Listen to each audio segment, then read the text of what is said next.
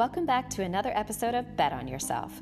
This episode is one you absolutely will not want to miss. Are you an entrepreneur who's facing the challenges of massive scale and booming growth? Could you use some advice on how to pivot fast and build a team for resilience? Or are you a parent struggling with getting your kids' education back on track from lockdown and trying to make the switch to online learning? Well, my guest today has all the expert answers you're dying for. I'm a rational person. I understand statistics, but they just seem not just random chance. And so, I've said, well, maybe benevolent aliens are helping Khan Academy so that Khan Academy can help prepare humanity for first contact.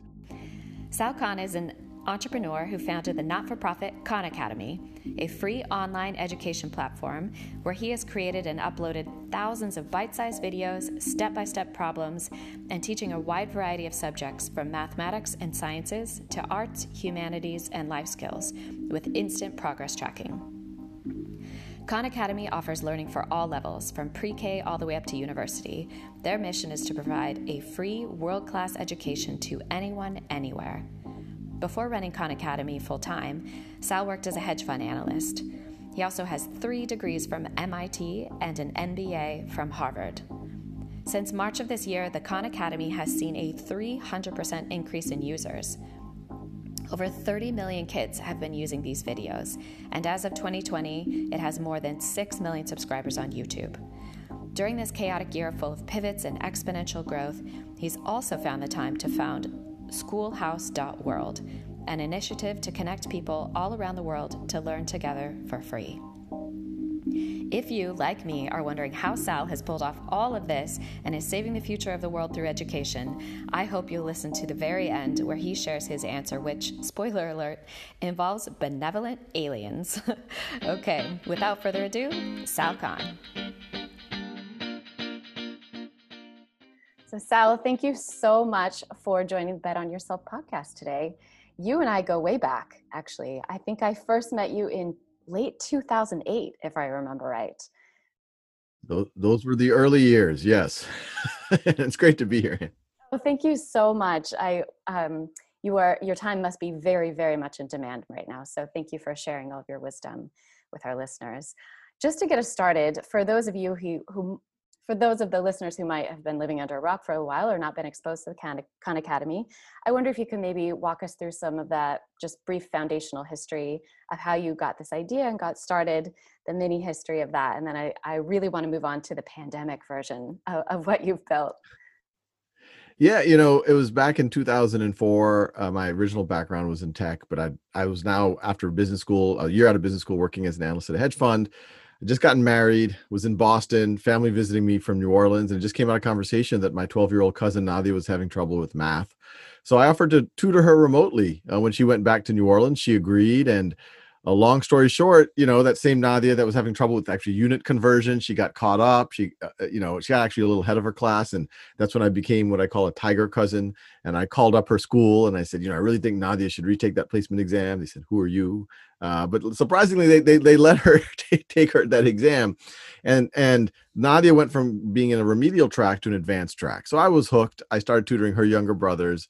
Over the next 18 months, word spreads in my family, free tutoring is going on. Working with 10, 15 cousins, family, friends all over the country.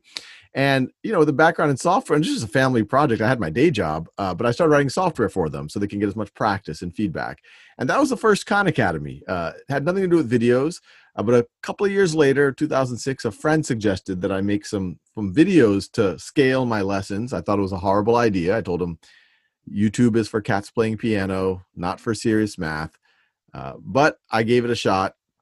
And they were just to supplement the exercises, the software I was writing. But my cousins famously told me that they liked me better on YouTube than in person. And, they liked me. They liked having me, accessible. But, as an infinitely patient, repeatable cousin, that you can watch at 2x speed or half speed and there's no judgment, et cetera. And then, people who weren't my cousins started watching. And, frankly, that's probably about the time that we first met in 2007, 2008. 2008 was when I set it up as a not-for-profit with a mission of free world-class education for anyone, anywhere.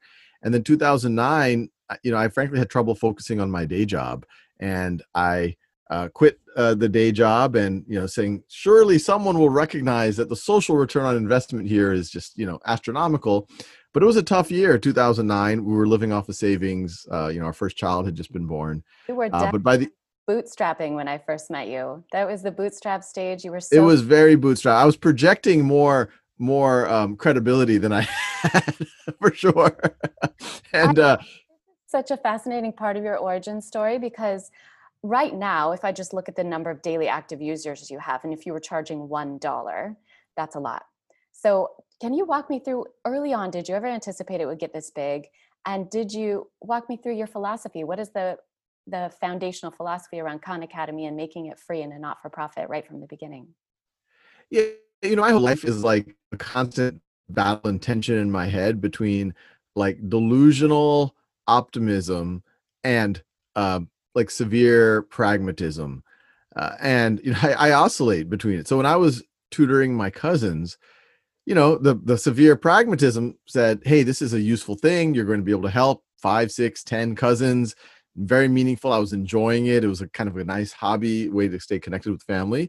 But my delusional optimism said, hey, Sal, this is what software is all about. This is what scale's all about. If it works for your cousins, why couldn't this scale to like 10 million cousins or 10 billion cousins? I was like, oh, no, you can't think that, Sal. Just keep working on it with your cousins. And so put one foot in front of the other. But, I kept oscillating. And by 2008, 2009, it's like, no, this in theory really could, at the time I was like, maybe it could reach 1 million people or 10 million people. In the back of my mind, I was thinking maybe billions one day. But it's just been that. And, ever since we set up as a real not-for-profit, got our first philanthropic support, it's been that same tension. I mean, even today, there's stuff that I think could be game changers for like billions of people in the next decade. But then I know if I told that even to our existing team, they'll just like laugh me out of the room. So then I try to make it very relevant, like a baby step that can be that where people say, okay, that makes sense to kind of grow this by 10% next year. And then people are more likely to believe it. But I always have that. Frankly, I don't try to do anything that's pragmatic and tactical unless it has that option value of being a big deal in the future. I have built my career around visionary CEOs, and people often ask me what is the common denominator among them. And I think you've just articulated that.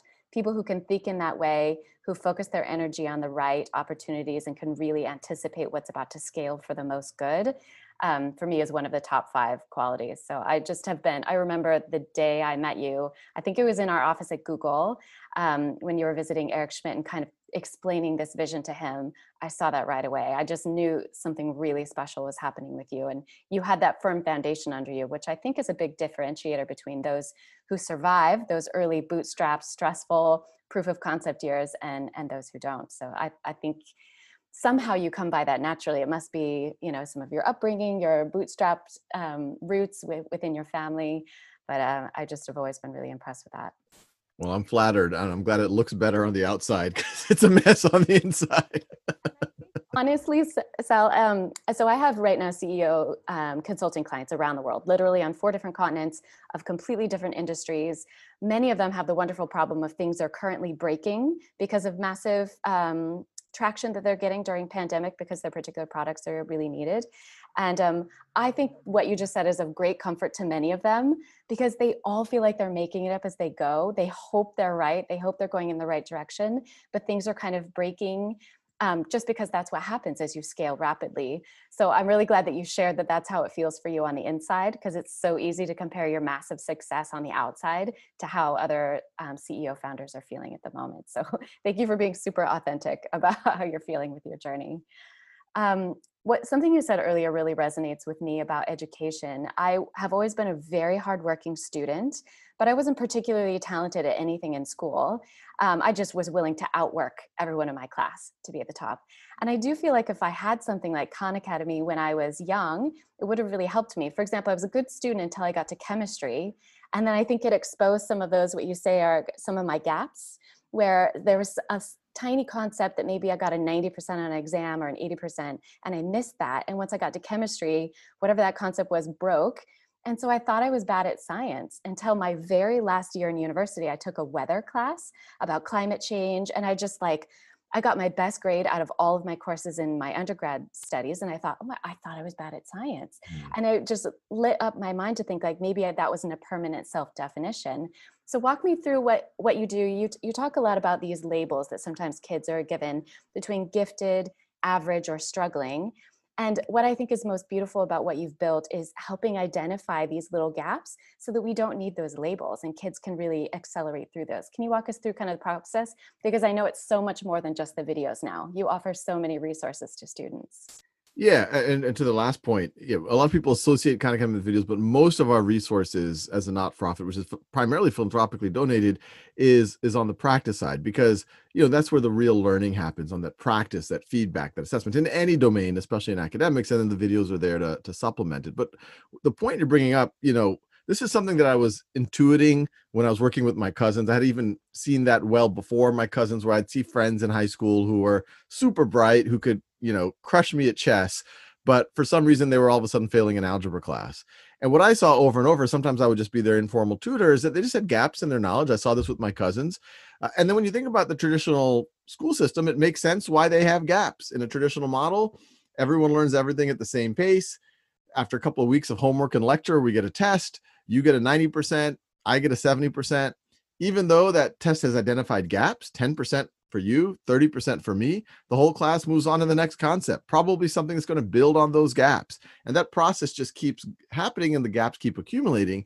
And in something like math and in a lot of the sciences, but really almost any subject, but especially math and science, if you don't really master dividing decimals or really master basic exponents, there's no way that you're going to be able to do algebra well. You might be able to fake it, but every now and then that decimal is going to show up, or every now and then that exponent's going to show up. If you don't know your algebra really, really, really well, there's no way that you're going to be able to do calculus well.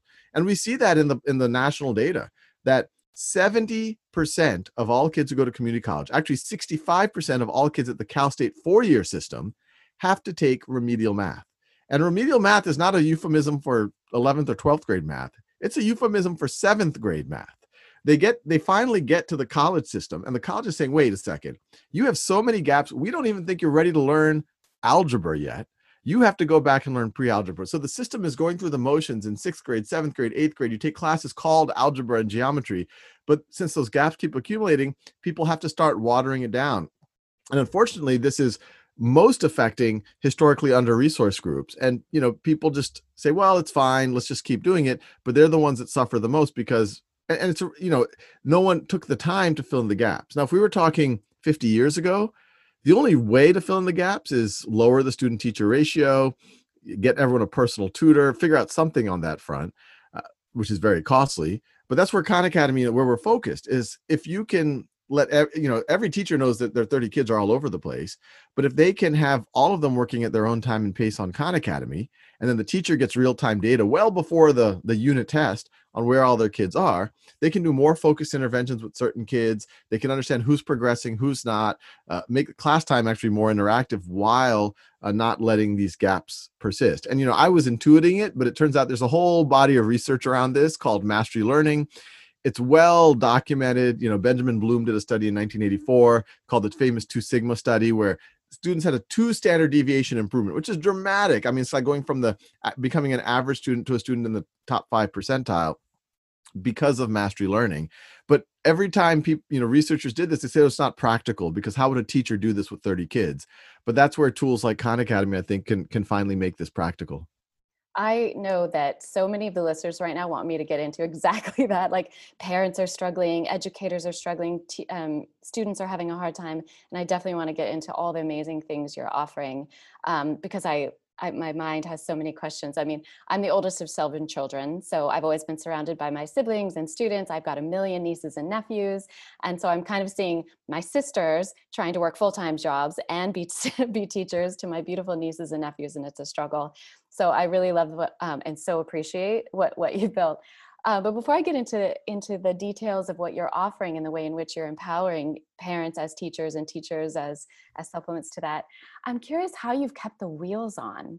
I mean, you've had 300% growth in this spring in the pandemic. You have 20 million users a month, 115 million registered users, and you're covering 46 languages. You're basically single-handedly trying to save the world. how are you keeping it together? And I think it's because you must have a very strong leadership relationship. You've got other really empowered executives working for you. I have to believe that everything's beautiful under the hood, or else it's impossible for one person to do this properly. So It's walk all me through perfect and yeah. super easy. No, no, it's no, no. First of all, it's not definitely not single-handedly. I mean, to your point you just made, Khan Academy is now over 200 folks, and you're absolutely right. There's we have a very accomplished leadership team. When we set up as a not-for-profit, and the reason why we did so, I realized I didn't answer the second part of 4 questions ago, but the reason why we did that is, imagine success as a for-profit, and there's many examples of that in Silicon Valley, Google being one of, you can do a lot of good in the world. So, I think for-profits actually do drive most of the innovation in the world, but there's certain parts of the world where market forces don't work well, or they don't lead to outcomes that are consistent with our values. And I would say education and maybe healthcare are 2 of those areas. And so that was the intent behind setting it up as a not-for-profit. And really just, I never wanted people to question why I was doing it, because I was getting letters from people all over the world thanking, et cetera, et cetera. Now, the question when you become a not-for-profit is access to capital. Are you going to be able to innovate quickly? And are you going to be able to attract great talent, especially in a place like Silicon Valley when you're competing with the Googles of the world? And you obviously it's a not-for-profit, so there's no stock. Everyone owns as much of Khan Academy as I do. But the really powerful thing is, over the years, we've seen that when you give people intellectually challenging work, a powerful mission, cool people to work with who are aligned, and enough compensation, you literally can get the best people. I actually think I'm attracting better people at Khan Academy than even if I was, the hot kind of mid-sized startup in Silicon Valley, unicorn, multi-billion. I'm getting better people. And, even our leadership team, our president, COO, Ginny Lee, who really drives a lot of the operations, she could be the CEO of she ran major business lines at Intuit before coming. I know that she regularly gets headhunted to run large enterprises, but she's just an example. I mean, we have many other folks all the way through the engineering team, literally some of known people in the field who could literally go down, go on the other side of Mountain View and probably make 10x. And we're paying them well, but they could still make 10x. And that's why we've been able to keep, when our traffic went 3x because of COVID, it's because we have a really great engineering team who's been kind of looking around the corner. And this is all in the midst of, we've been doing a major infrastructure overhaul. So it's kind of like, just as while you're doing a home remodel, you thought you were going to have a small gathering, but then 3,000 people show up for the party, all while you're doing a home remodel. So it's been a little wild. And, I've got to say, I mean, just to make other people feel good, or for me to use this as a bit of a therapy session, it's been actually not just the COVID period, although I think the COVID period has been especially hard, but, all the way up to it, every, I think, entrepreneurial journey, from what I hear, I've only gone on this one in kind of a major way. You think you're doing well, and then you keep growing, and then there's growing pains. You go from 5 people to 10 to 20 or 30, and communication is just different. Things get dropped, and then you have to say, oh boy, I have to focus on that, but I really want to focus on that part. And then you have to find people that can kind of really compliment you and be very honest about with yourself where your weaknesses are. But even that can get tricky, because sometimes, you feel like, wait, but I'm getting a little bit, why are they asking me about that part? Because that part, I think I can add value, but how do you tell them that you can? So it's just a constant cycle of you think you have it all covered, and then a curveball happens 2-3 weeks later, and it just rinse and repeat. So I'd be surprised if anyone would say any type of journey like this is a relaxing one. But for me, the way I keep myself sane, and if I can even be classified that way, is, one, a lot of meditation. And there's this notion from Vedic philosophy called that everything has one of 3 traits, kind of a truthful trait. In Sanskrit it's sattva, and there's a rajasic trait, which is kind of, raja means king in Sanskrit and in a lot of the Indian languages, but that and then there's tamasic, which is kind of chaotic. But when you think about action, rajasic action is when you do it because you're fixated on the outcome. I'm going to do it because it's going to be awesome and I care, or I'm going to do it because I'm afraid of, if I don't do it, something bad's going to happen. Tamasic is, well, I kind of have to do it, or you're not really thinking it through.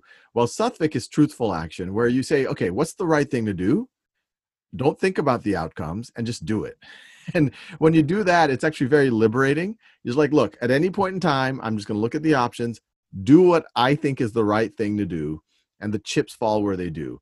And then that helps me a lot, so you don't wake up in the middle of the night saying, did I make the right decision? Oh my God, what are people going to think of me, et cetera, et cetera. You just say, I did the right thing. The chips fall where they do.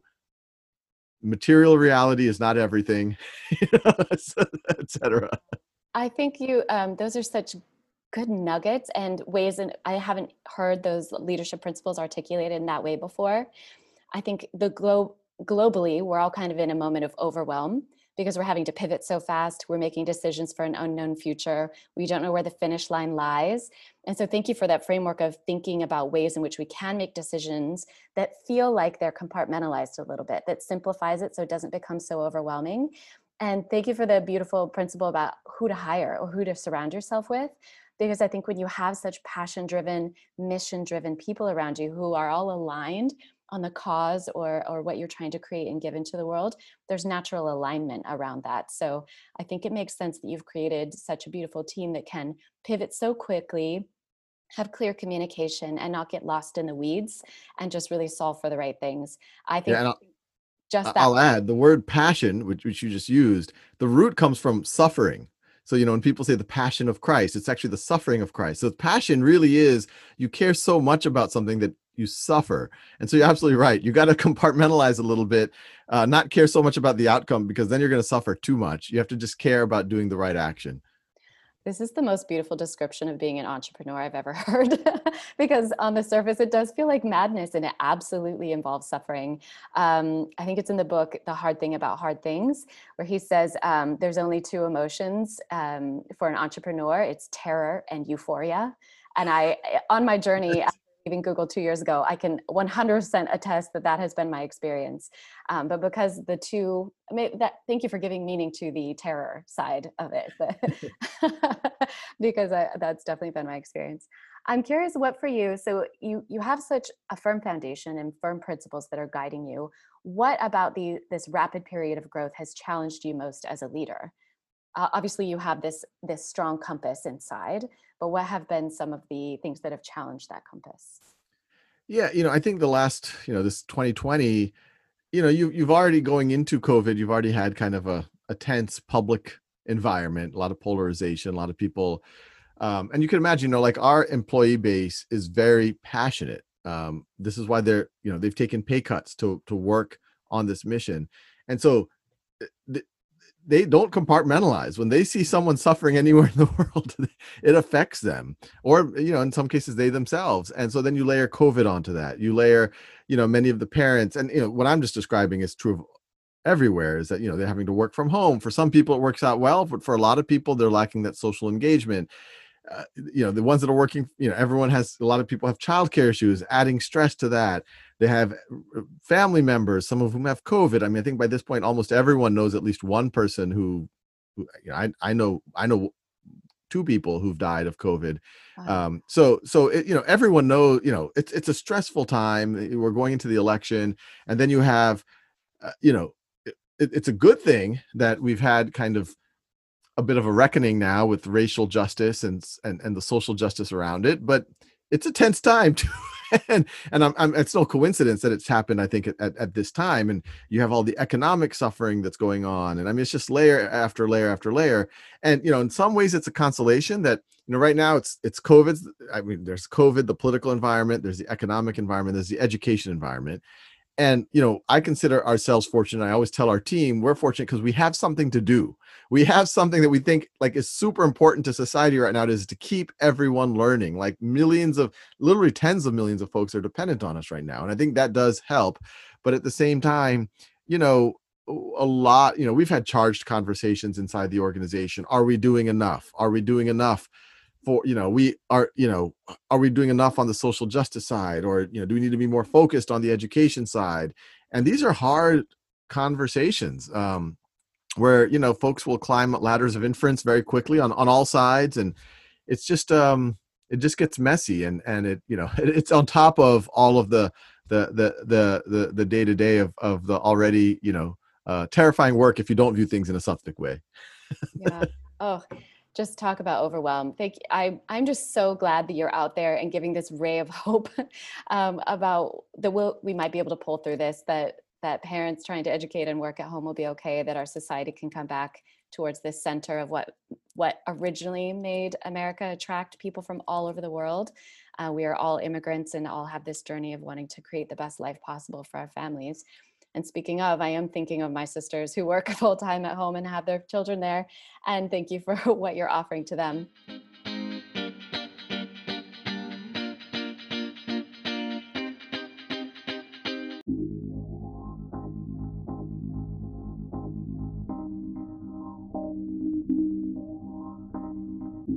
So just to go off of the political environment that we're in, I know that you've signed the Connect All Students letter to Congress, and there's lots of different strategies within ed tech right now. It's a bit fragmented.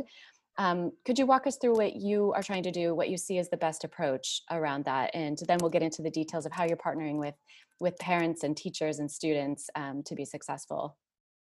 Yeah, this isn't a shock to anyone what I'm about to say, but this crisis has put a huge spotlight on the digital divide, and the digital divide was always correlated with the economic divide, and now it is going to drive that even further, because even in a rich country like the US, 30-40% of a lot of cities, the kids don't have sufficient internet access, especially when now the whole family is dependent on this, and you're expected to do several hours of work on a device every day. And people make heroic efforts in particular geographies to help address it, but it really needs to be a national effort where you view it like clean drinking water, or heat or electricity is just a fundamental utility that you need in every house. And when you think about the trillions that have been put out in stimulus, I think we've done 2 trillion so far, and then right now Congress is debating whether to do another 2 to 4 trillion.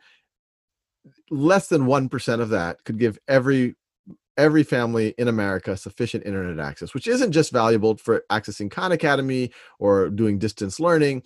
It's also crucial for your health, to be able to get educated about it, to be economically empowered, to even be able to do distance work or to be able to even look for work. So, there's a lot of, I'm a big fan of infrastructure of all kinds, roads and electrical infrastructure and irrigation, whatever. But I think this is actually one of the most no-brainer forms of infrastructure, lowest hanging fruit that we could do. I think it would be a boon to the economy, and it would be very empowering for everybody. So that to me feels the most obvious. And if we're able to do that, then yes, Khan Academy and then video conferencing and all of this can step into the gap. Now, to be clear, even if everyone has internet access, I do fear that people talk about a K-shaped recovery in the economy.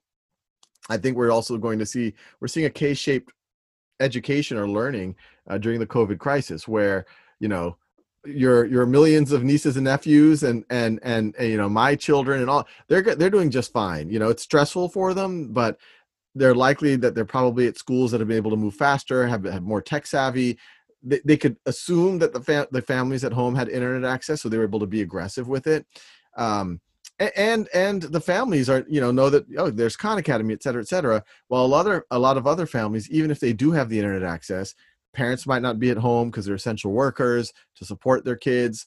There's just there might just be tough environments at home, and so that those kids are going to only fall further and further behind. So this is not a great situation. What I've been saying is, as we get through this on the other side of it, we need to view this as like reconstruction after a war or after a natural disaster, because otherwise we're going to see the repercussion of the bottom part of that K for decades to come. That is what terrifies me most. I've been concerned about the digital divide for the last few decades, having always worked in technology companies. It was very apparent to me the difference and the widening of that. Last couple of years I was at Google. I focused my work entirely on policy issues around, we did a tour we called The Next Billion Users for the students who are coming online for the very first time. They missed desktop, they missed laptop, and now they're coming online for the first time in mobile. And so it was really something that's been on my mind for a long time. And then now, even more so, of like, we cannot have them left behind. It just really hurts my heartstrings. So walk me through, you have so many efforts that you're doing to reach out to all students possible. You've got all kinds of new products that you've developed. Walk us through some of the ways in which you feel like we can reach out to these students who maybe are having to educate themselves. I saw this heartbreaking photo early in the pandemic when schools just started reopening. These two brother and sister who were sharing a tablet sitting on the sidewalk outside of Taco Bell because they didn't have Wi-Fi at home. And they were sharing that to educate themselves while their parents, who are essential workers, were working. How can we reach them? And what are some easy tools for even these younger learners who are maybe having to be their own guide? Yeah, the based on what you just described, which is very unfortunate, we've seen some school districts do some interesting things, like several districts in Maryland that we learned about. What they did, they're doing distance learning. So the teachers are still, they're safe at home. They're doing distance learning. Most of the kids are doing it from home.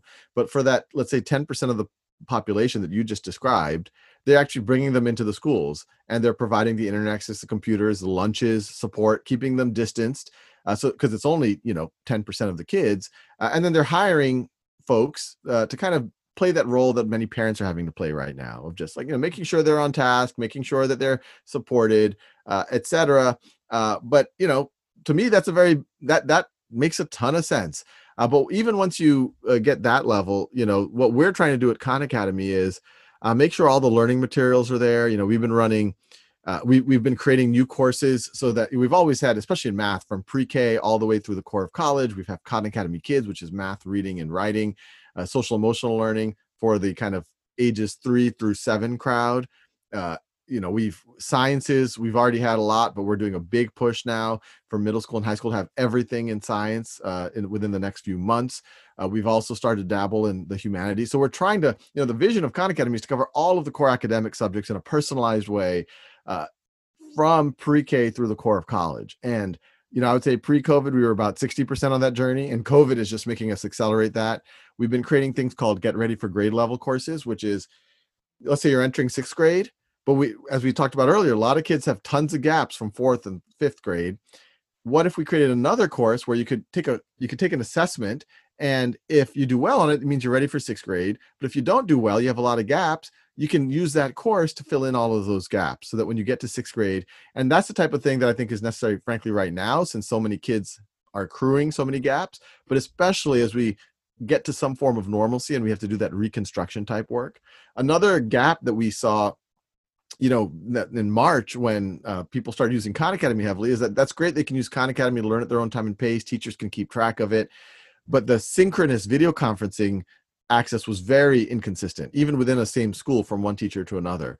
And so one of my dreams had always been, well, what if we could layer on some type of person-to-person interaction, tutoring on top of Khan Academy? And so I actually set up a new nonprofit called schoolhouse.world to do exactly that, where students can say what they need help in, and then vetted tutors can run group tutoring sessions on exactly those topics to keep those kids going.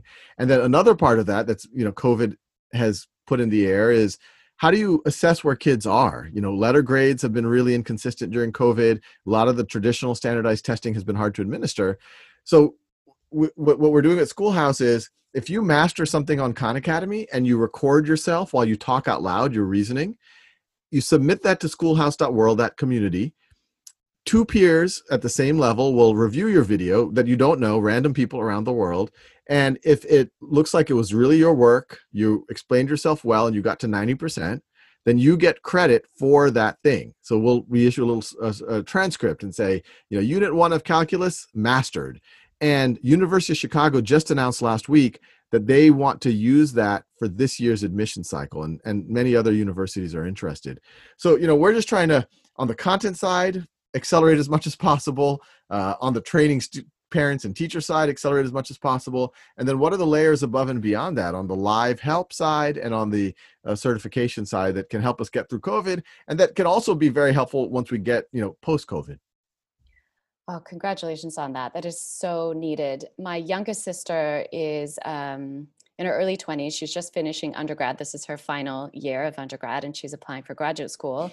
She can't even take the GRE or GMAT as she wanted because it's not being offered. So some schools are admitting without it. Some are just postponing offering that. And then so we have the great inconsistencies you brought up. Mm-hmm. I live in Spain, so I'm very exposed to the differences between the United States when I hear from my siblings' experiences and what I'm hearing from my peers here in Europe, where, for example, we had that outrage over in the UK. They wanted to assign grades just by average Mm, instead of on individual performance, which seemed so unfair. It was just on the average of your school, which meant poor, disadvantaged children were just automatically assigned bad grades. And of that's course, horrible. I actually didn't know about that. That seems bizarre. I'll send you the article. It was really sad. I mean, they were trying to do school. I mean, the schools were just struggling at the end of the school year to figure out what to do and how to level kids, because some had to go to university or get placement into other programs. And so they thought, what can we do? We'll just do school average, all of you. And obviously that's just so unfair in so many ways, and really upset students who are working really, really hard to earn something above the average of what's performed in their schools. So thank you for offering a dashboard that with measurable results where students can take that into their own hands, especially now where they feel so powerless. Like Yeah. their future is not within their control. And that's the opposite of what you need in those formative years where you're creating your biggest dreams. I'm curious if you can walk us through some of the formal relationships that you're doing with schools or parents or students directly to give them that semblance of control again. For example, I have a couple of friends here in Spain who are elementary school teachers, and that pivot has been very hard because you can't put little ones in front of a laptop for very long without some Zoom fatigue going on. And I know that you've done some initiatives around that to kind of help put some refresh or pauses into their studies as well. Yeah, when the crisis hit, we put out a bunch of lesson plans and calendars for what distance learning can look like, how you can leverage Khan Academy and other things. And the thing that we've always emphasized, even the early days, is make space for the play, for the connection, for community. And we've seen our response because the traditional school system has spent most of the last several months just trying to figure out if they can open or not.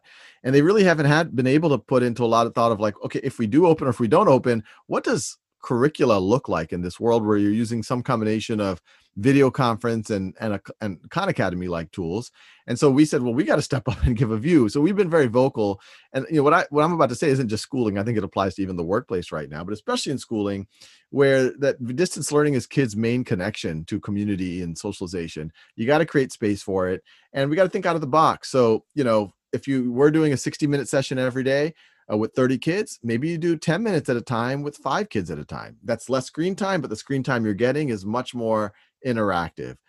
In general, you should not be lecturing. A lecture over a video conference might as well be a video. I would argue that that's also true in the in-person classroom. Leverage breakout room functionality, things like that. It's super powerful. Put kids in, always ask them questions. I'm going to put you in groups of 2 or 4. Come up with a solution, come back. That makes it way more engaging. Every 20 minutes or so, just say, like, close your eyes and draw an elephant, maybe in a breakout room, and share it with just things that keep the blood flowing in different directions. A thing that I've been doing personally, which I found very powerful, is where possible, turn the screen off and stretch or walk. Or people would think that, like, if I was sitting in a classroom and I just started doing yoga while I'm in the classroom, it would look like I'm not paying attention. But the reality is, you actually are paying attention when you're walking around, and because you're able to really focus. I actually think the opposite, when you're in a classroom or on a video conference and you're just looking like this, very easy to not pay attention. But it's just for your health to be able to move around and be alive. And your eyes don't have to stay focused at like 2 feet away from you for like 8 hours a day, which is not good for you. So yeah, and there's ways you can just completely mix it up these days. There's a lot of negatives of video conference, but there's a lot of positives. There's the switching costs between classes aren't as high, so you don't have to, say, oh, we've got them now, let's make them stay here for an hour.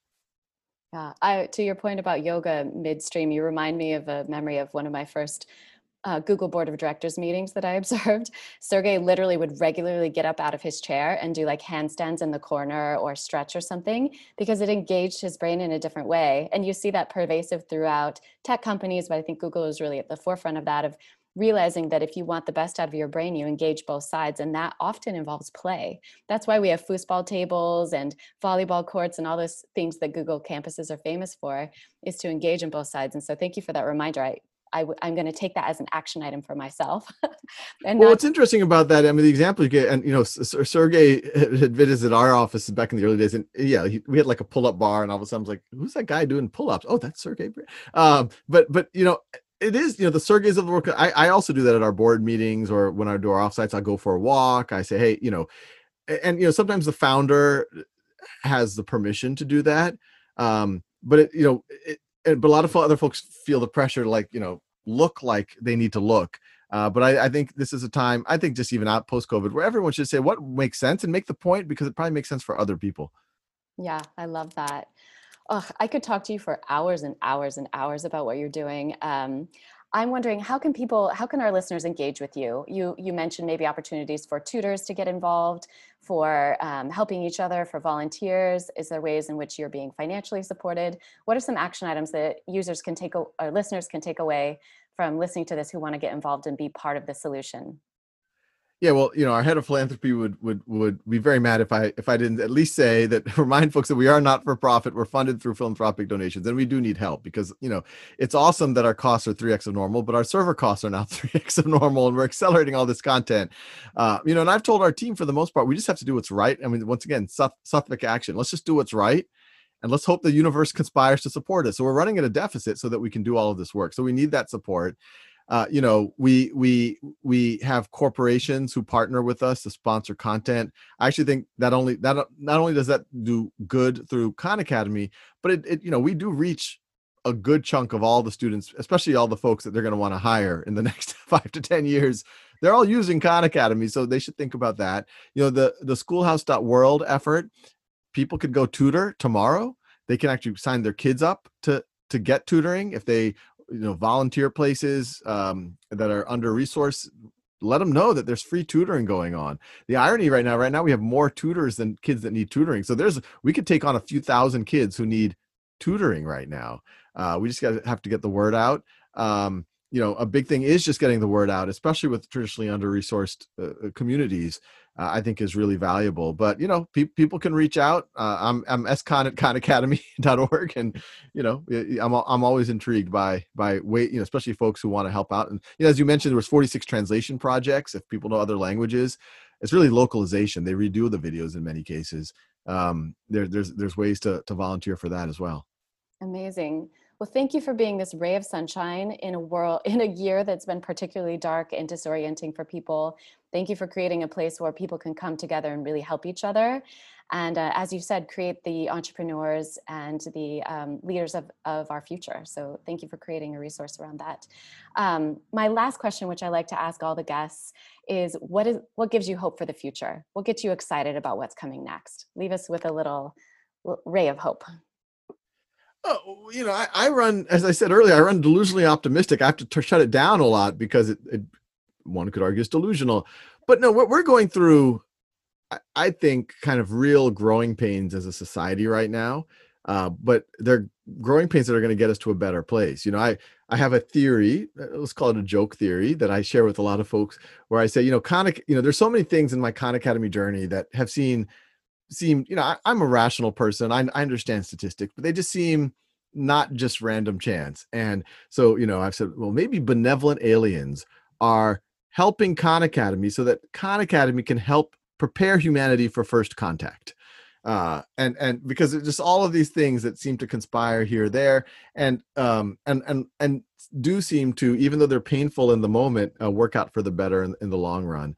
And so I think we're going into a world that in 10 or 20 years, literally anyone on the planet is going to have access to a world-class education, not just to be able to learn and practice their own time and pace, become part of a global learning community, to be able to prove what they know, to be able to get credit for it, and that to be able to immediately translate into getting into graduate school, getting into college, getting a job. And it can happen at any age. So as technology changes the world faster and faster, and you have self-driving trucks, and what are all of those, for the most part, men going to do?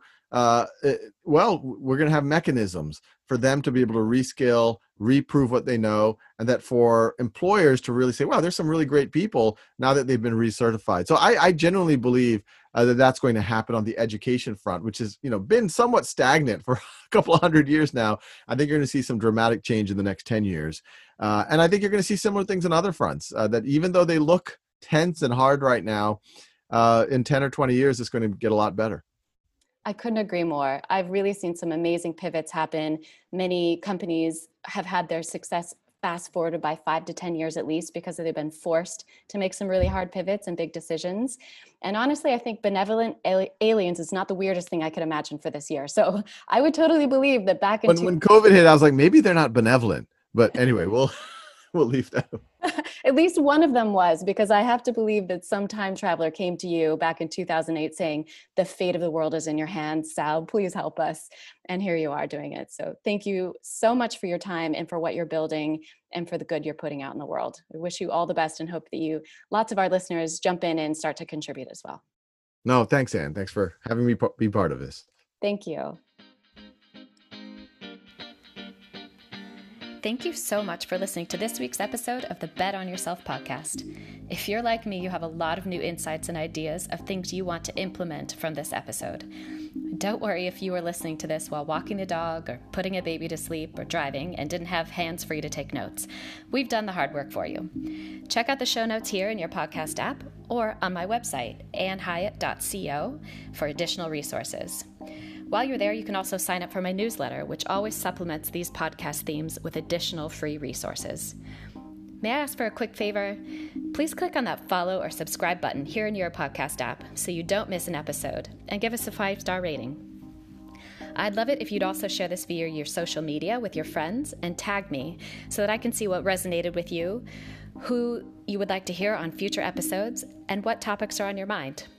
We'll be back next week with even more content to support you in your big bets. I'll see you then.